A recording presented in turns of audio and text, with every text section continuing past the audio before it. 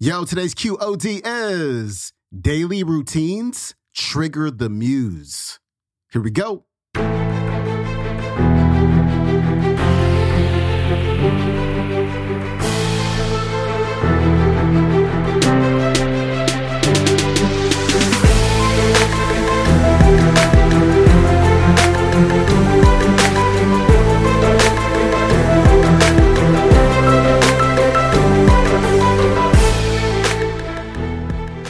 Welcome back to the Quote of the Day Show. I'm your host, Sean Croxton of SeanCroxton.com. We got Robin Sharma on the show today, and I love today's clip because he's going to talk about the daily routines of some of the world's most creative people, and hopefully it will inspire you to create your own daily routine so you can unlock your productivity and inspire your very best work.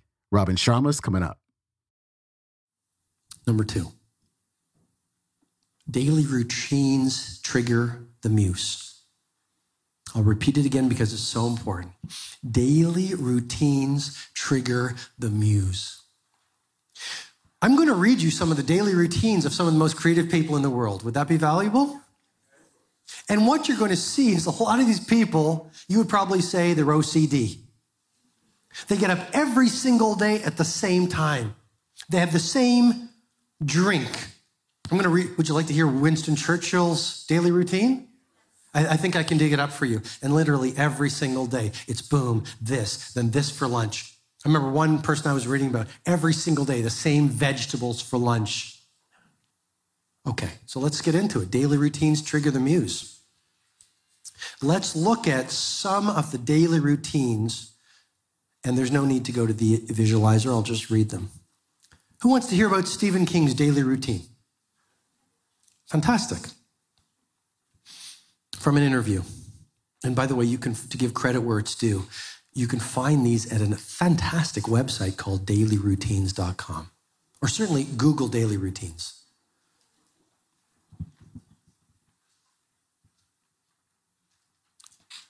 Stephen King. There are certain things I do if I sit down to write, he said. I have a glass of water or a cup of tea. There's a certain time I sit down from 8 to 8:30. Somewhere within that half an hour every morning. I have my vitamin pill and my music, sit in the same seat, and all the papers are arranged in the same places. The cumulative purpose of doing these things in the same way seems to be a way of saying to my mind, you're going to be dreaming soon. A lot of the most creative people are early risers. Will Self. He was asked, in your line of work, do you spend much time alone? How do you survive? He said, rituals. Coffee, tea, strange infusions. I have a stove on my desk. Fetishing typewriters, pens. How many people like different pens for different activities? Show of hands. My team, and they never say this, but they might say, why does he like so many different pens for different things? I've got certain pens that I use when I dream. Do you have pens like that? And then when I write other things, I have different types of pens. Lots of creative people do that. Overall, Will Self says, the key is I have a healthy appetite for solitude. If you don't, you have no business being a writer. John Grisham. When he first started, Grisham says he had these little rituals that were silly and brutal, but very important.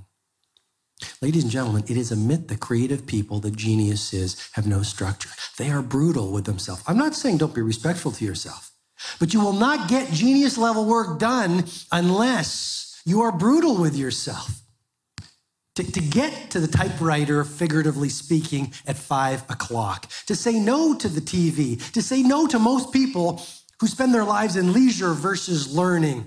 You can have a choice. You can make excuses. You can do genius level work. You can't do both. You meet the most successful entrepreneurs in the world. They don't do what most people do. They don't watch a lot of time. They don't waste a lot of time. They don't gossip on the phone. They don't do all the things that The bell curve middle does. John Grisham says, the alarm clock would go off at 5. I'd jump in the shower. My office was 5 minutes away, and I had to be at my desk at my office with the first cup of coffee, a legal pad, and write the first word at 5:30, 5 days a week. Geniuses aren't flaky. Now listen to this. So I was very disciplined about it, he says, then quickly concedes. He doesn't have such discipline now. I don't have to. With all due respect to John Grisham, nothing fails like success. Here's what I mean by that. This is the greatest trap of success. I don't have to. He sold what? 100 million books? Which is fine. He's a genius. I honor him and I celebrate him. I'm just trying to make a point that I've suggested to you all weekend, which is the seduction of success is then you stop doing the very things that made you successful. That to me is the war. That when you get to your mountaintop, 24 months from now, when you get to your magnificent obsession, will you actually say, now I don't need to do the things that I learned to do? Or will you say, I must continue to do the very things I've been doing that allowed me to execute flawlessly on the 24-month vision because I've set a whole new 24-month vision 24 months from now. Show of hands, is that a valuable idea?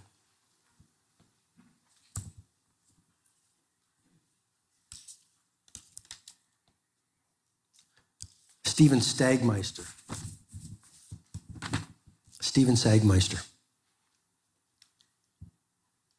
This interview was conducted during his one-year sabbatical in Bali, Indonesia.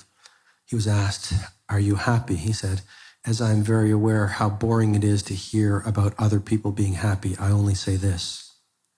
This one's just to spice it up a little for you. He says, I get up every morning at 5 o'clock. Oh, I love this. Simply because it's more exciting to start working than to turn around and sleep some more. I do seem to have a lot of energy.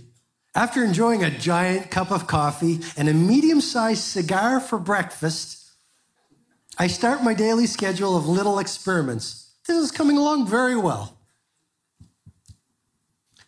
Daily routines trigger the muse.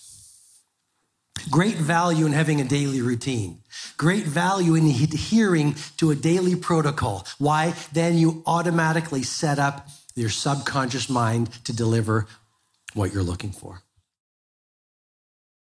That was Robin Sharma. His website is robinsharma.com. You can watch today's entire talk on YouTube. It is called Robin Sharma, The Secrets That Geniuses Don't Want You to Know.